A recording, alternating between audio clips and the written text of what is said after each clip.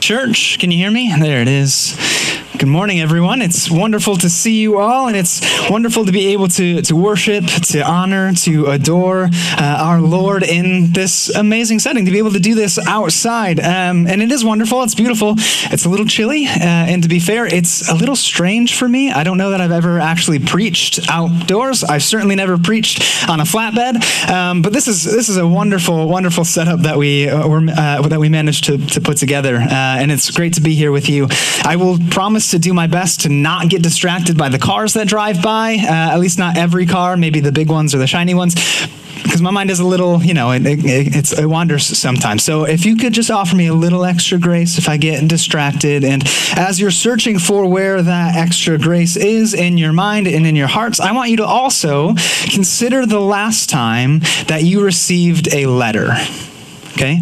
And I don't mean an impersonal email or a junk letter that's offering you the chance to consolidate your student loan debt, but a real letter written to you by somebody that you love or that you have a close relationship with. And as you're thinking and reflecting and trying to remember that time, I'll be honest, there's probably a number of you for whom this exercise is completely foreign. For digital natives, maybe you've never received a handwritten letter because that just takes too much time when you could send a text message. But I would imagine that for most of us, even for those digital natives, we probably have some idea, some familiarity, some memory of a letter that we've received that was meaningful for us. For some of you, maybe you're having a moment of silent reminiscence over a letter sent from the love of your life during an extended period of apart. And so you're remembering the time where you're remembering the elation and the complete joy that you felt as you traced the lines of those familiar letters across the page. Or perhaps for others of you, your mind has gone to receiving a letter from a family member who has been physically distant for some time. And so news of how they have been and what they've been up to is like a fresh rain on dry and arid land. You may also be recalling memories of letters that bore less encouraging news. Perhaps some of you are remembering a scolding letter that you received from a teacher that you were tasked to bring home to your parents, and you knew that was going to be an omen of dark days ahead unless you somehow conveniently managed to lose that letter on your way home. Not that I'm speaking from experience, and I'm certainly not speaking to children as an example to follow in that case. If you have a scolding letter for your parents, take it home, even if it is an omen for dark days ahead. And some of you, I'll stop giving lists, right? Those are a bunch of examples. You probably have your own thoughts, your own memories, but letters, they're a form of communication that's far less common in this modern era of texts, of emails, and of social media. And yet, for a lot of us, we still feel the butterflies of excitement when we see our names handwritten across an envelope in our mailboxes. Kids still often look hopefully at their parents when they come back in from getting the mail and they ask, "Was there anything in there for me?" Even today, even now, maybe even especially now, there's something deeply meaningful about a letter. The knowledge that somebody took the time, even if it was minimal, to find a pen, some paper, an envelope, a stamp, and then sat down to carefully craft a message specifically for us with their own hand, maybe even getting a twinge of carpal tunnel as they wrote, carries with it a degree of significance and value than any hastily typed text or email could possibly convey. And while that is perhaps up for debate, you could probably make a case that there isn't any greater significance in a letter than a text message. What is not in debate is the significance of a handful of letters that we have compiled for us in the pages of our scriptures. Culturally, experientially, personally, spiritually, we can hardly escape the significance and the influence of letters like the one that Paul wrote to the church in Rome or to the church in Corinth or Ephesus or Colossae almost 2,000 years ago. We often will make passing references or allusions to these letters, sometimes without even realizing that we are making allusions and references to a letter in the Bible, and sometimes, probably more frequently, without being able to actually find where exactly in the Bible what we're referencing is.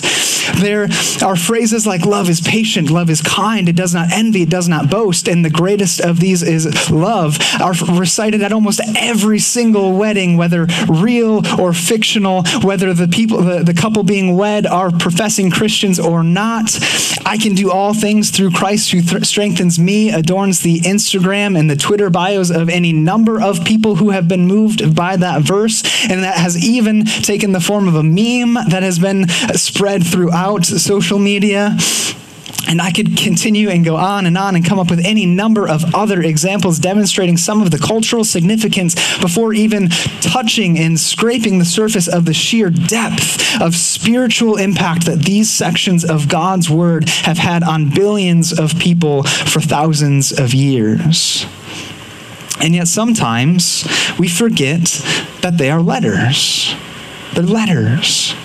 Inspired by the Holy Spirit and crafted carefully, intentionally, and with the utmost wisdom and with literary brilliance, but they are letters.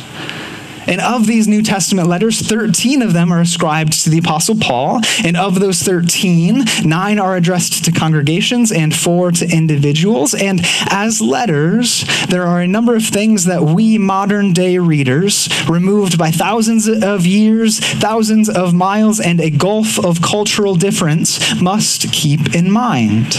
The first thing that we should remember when we're speaking of New Testament letters, and in particular this morning of Paul's letters, of Pauline letters, we must remember that they are occasional. And by that, I don't mean that you only break them out on special occasions, but there was an occasion for which they were written.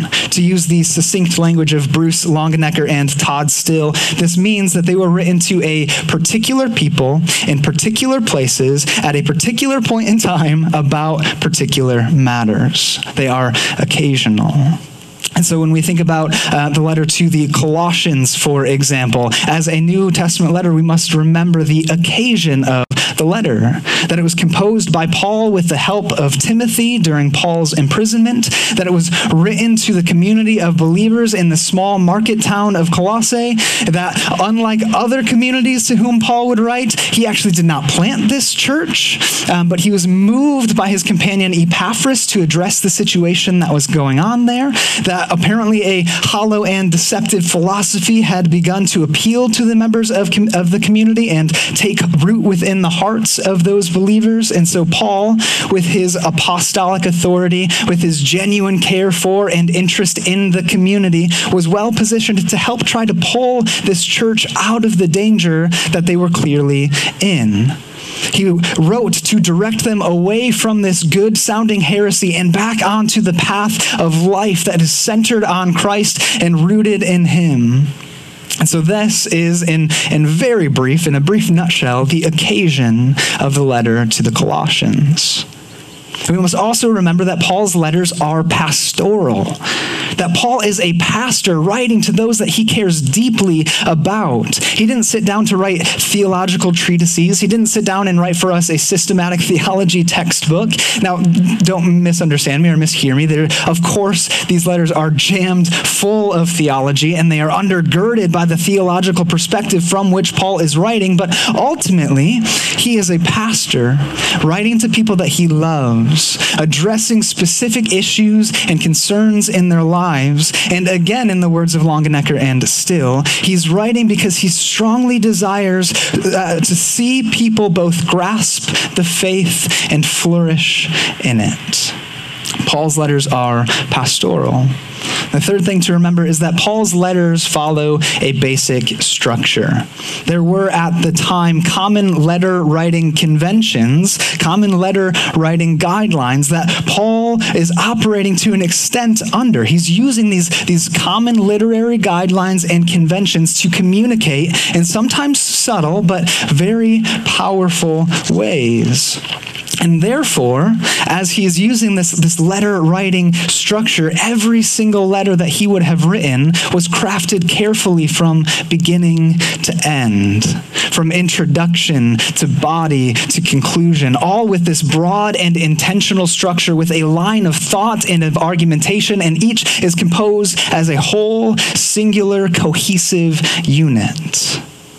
And so after he would have composed this wonderful, masterful piece of literature, this letter to a community or a person, Paul would have entrusted this letter to a companion and would have tasked that companion to deliver the letter to a community or to a person to whom it was written. And that person probably would have been given instructions for how to read the letter to the community. Because in fact, these letters were designed to be heard, to be read aloud in their entirety. And so it is important for us as a community, as a church in and of ourselves, it is important for us to read these amazing letters from beginning to end as well, especially as we gather together as a community. And when we do so, we are able to better appreciate how each part of each letter contributes to the whole. To be able to trace these lines of thought and of argument intended by the author, to be able to better grasp the incredible beauty, the wisdom, and the intricacies of these masterfully crafted, divinely inspired letters. And so as Matt alluded to earlier, this is a practice that we are actually going to be able to do today. We are, as a community, going to hear the entirety of God's word written to the church in Colossae. And my prayer in doing so is that we will hear God's word in a new and fresh way, that we will have a greater depth of insight into what God is communicating to us through this letter, and that we will hear the powerful, pertinent, and important ways that God's word to the people in Colossae continues to be God's word for us today. And so I'd encourage you to follow along if you have your own Bibles, to underline, circle, highlight words, phrases, themes that stand out to you or that are clearly repeated. Take notes about what strikes you, about what you've never noticed about this letter, what you think seems most significant, or really whatever helps you best to follow along and hear this word of God for you today. So we're going to start right at the beginning of the letter to the Colossians, chapter 1, verse 1. So I'll grab a drink while I give you a moment to find it. Colossians 1, starting at verse 1. Paul, an apostle of Christ Jesus by the will of God, and Timothy, our brother, to God's holy people in Colossae, the faithful brothers and sisters in Christ. Grace and peace to you from God our Father.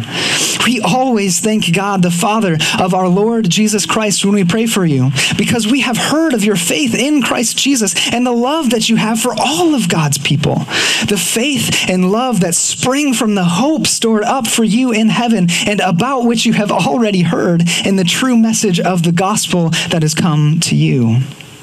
In the same way, the gospel is bearing fruit and growing throughout the whole world, just as it has been doing among you since the day that you heard it and truly understood God's grace.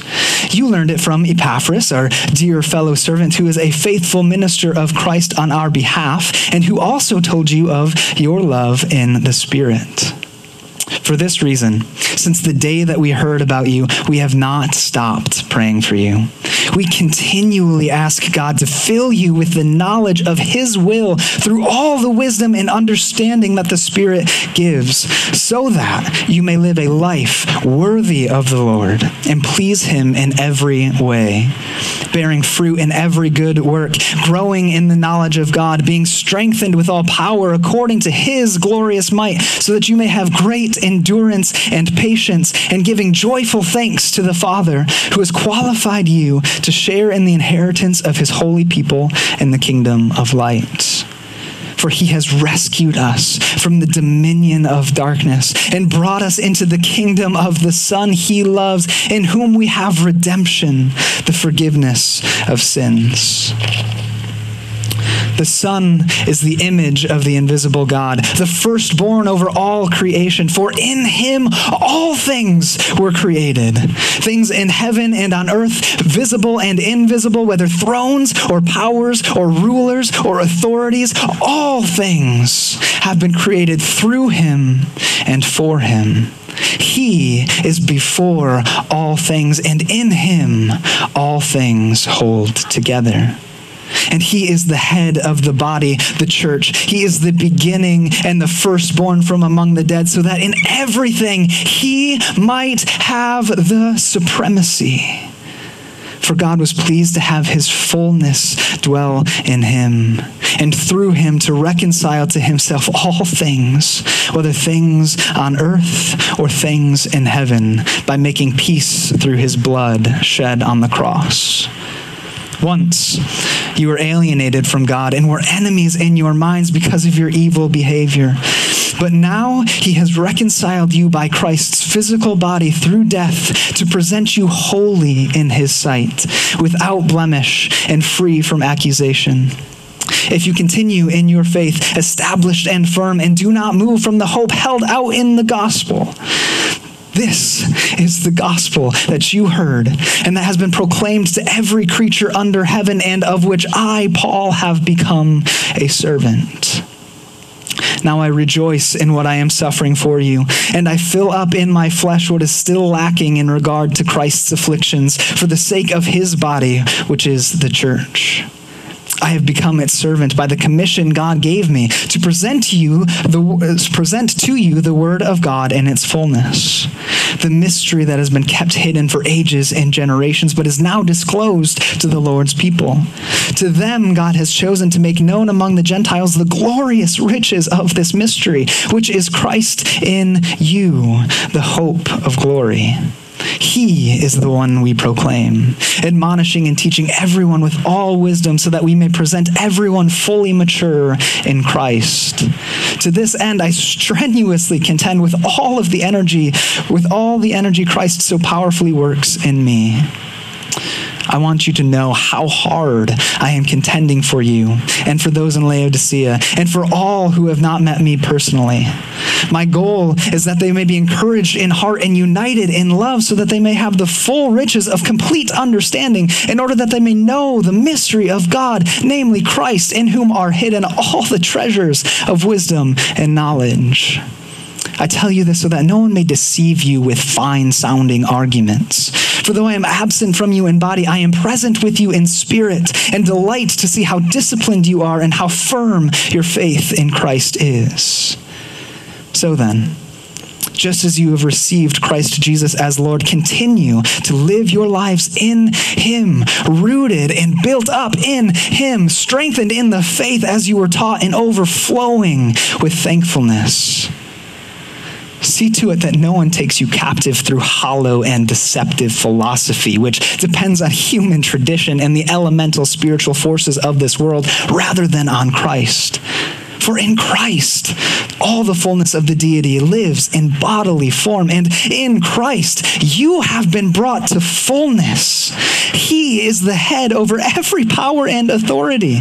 In him, you were also circumcised with the circumcision not performed by human hands. Your whole self, ruled by the flesh, was put off when you were circumcised by Christ, having been buried with him in baptism, in which you were also raised with him through your faith in the working of God who raised him from the dead. When you were dead in your sins and the uncircumcision of your flesh, God made you alive with Christ.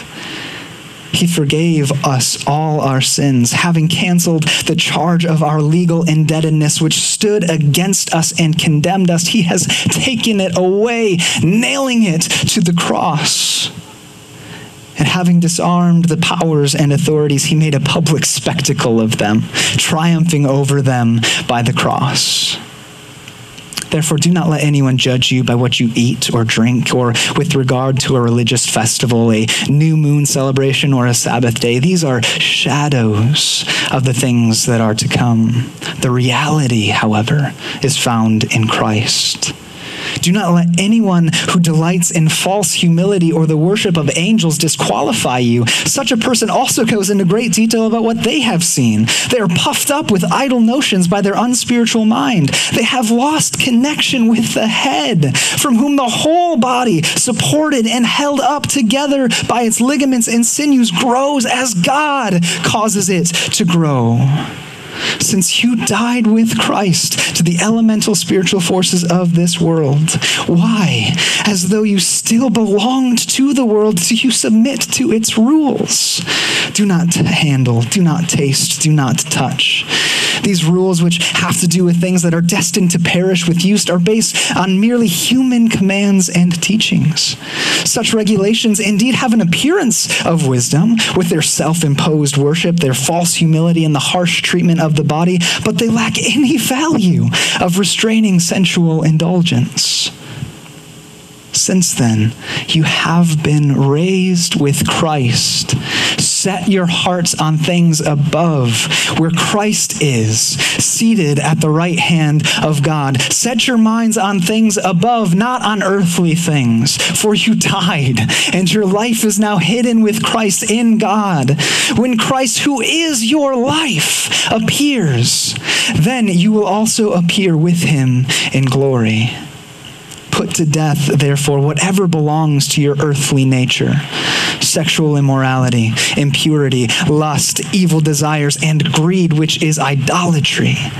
Because of these, the wrath of God is coming. You used to walk in these ways, in the life that you once lived, but now you must rid yourself of all such things as these: anger, rage, malice, slander, and filthy language from your lips. Do not lie to each other, since you have taken off your old self with its practices and have put on the new self, which is being renewed in knowledge in the image of its creator. Here there is no Gentile or Jew, circumcised or uncircumcised, barbarian, Scythian, slave or free, but Christ is all and is in all. Therefore, as God's chosen people, holy and dearly loved, clothe yourself with compassion, kindness, humility, gentleness, and patience. Bear with each other and forgive one another. If any of you has a grievance against someone, forgive as the Lord forgave you. And over all of these virtues, put on love, which binds them all together in perfect unity. Let the peace of Christ rule in your hearts, since as members of one body you were called to peace. And be thankful. Let the message of Christ dwell among you richly as you teach and admonish one another with all wisdom through psalms, hymns, and songs from the Spirit, singing to God with gratitude in your hearts. And whatever you do, whether in word or deed, do it all in the name of the Lord Jesus, giving thanks to God the Father through him. Wives, submit yourselves to your husband as is fitting to the Lord. Husbands, love your wives and do not be harsh with them. Children, obey your parents in everything, for this pleases the Lord. Fathers, do not embitter your children, or they will become discouraged. Slaves, obey your earthly masters in everything, and do it not only when their eye is on you and to curry their favor, but with sincerity of heart and reverence to the Lord, for the Lord. For whatever you do, work at it with all your heart, as working for the Lord, not for human masters, since you know that you will receive an inheritance from the Lord as a reward. It is the Lord Christ you are serving. Anyone who does wrong will be repaid for their wrongs. There is no favoritism.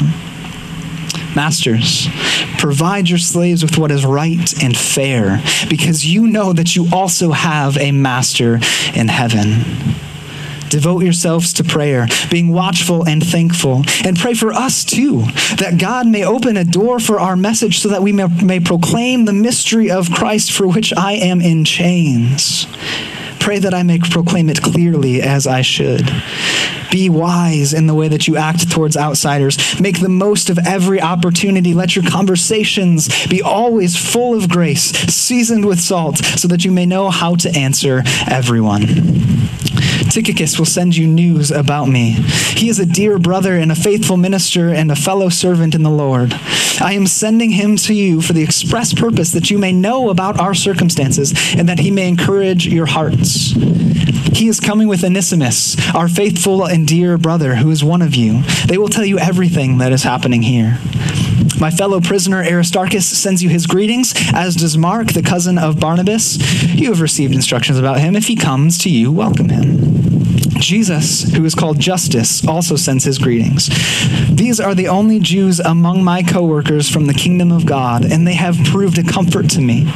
Epaphras, who is one of you and a servant of Christ Jesus, sends greetings. He is always wrestling in prayer for you, that you may stand firm in all the will of God, mature and fully assured. I vouch for him that he is working hard for you and for those at Laodicea and Hierapolis. Our dear friend Luke the doctor and Demas send their greetings. Give my greetings to the brothers and sisters at Laodicea and to Nympha and the church in her house. After this letter has been read to you, see that it is also read in the church of the Laodiceans, and that you in turn read the letter from Laodicea. Tell Archippus, see to it that you complete the ministry you have received in the Lord. I, Paul, write this greeting with my own hands. Remember my chains. Grace be with you. This is the word of the Lord to the church in Colossae and for the church in all ages, at all times, and in all places. Will you pray with me? God of all people, of all history, God, we thank you for your Bible. Through your word, we learn that you love your people dearly, and we learn that we are your people. Thank you that your word shapes our identity. Thank you that your word gives us hope for the future. And as your word has been read, send your spirit so that we can know our role in your ongoing work in our world. It's in your holy name that we pray. Amen.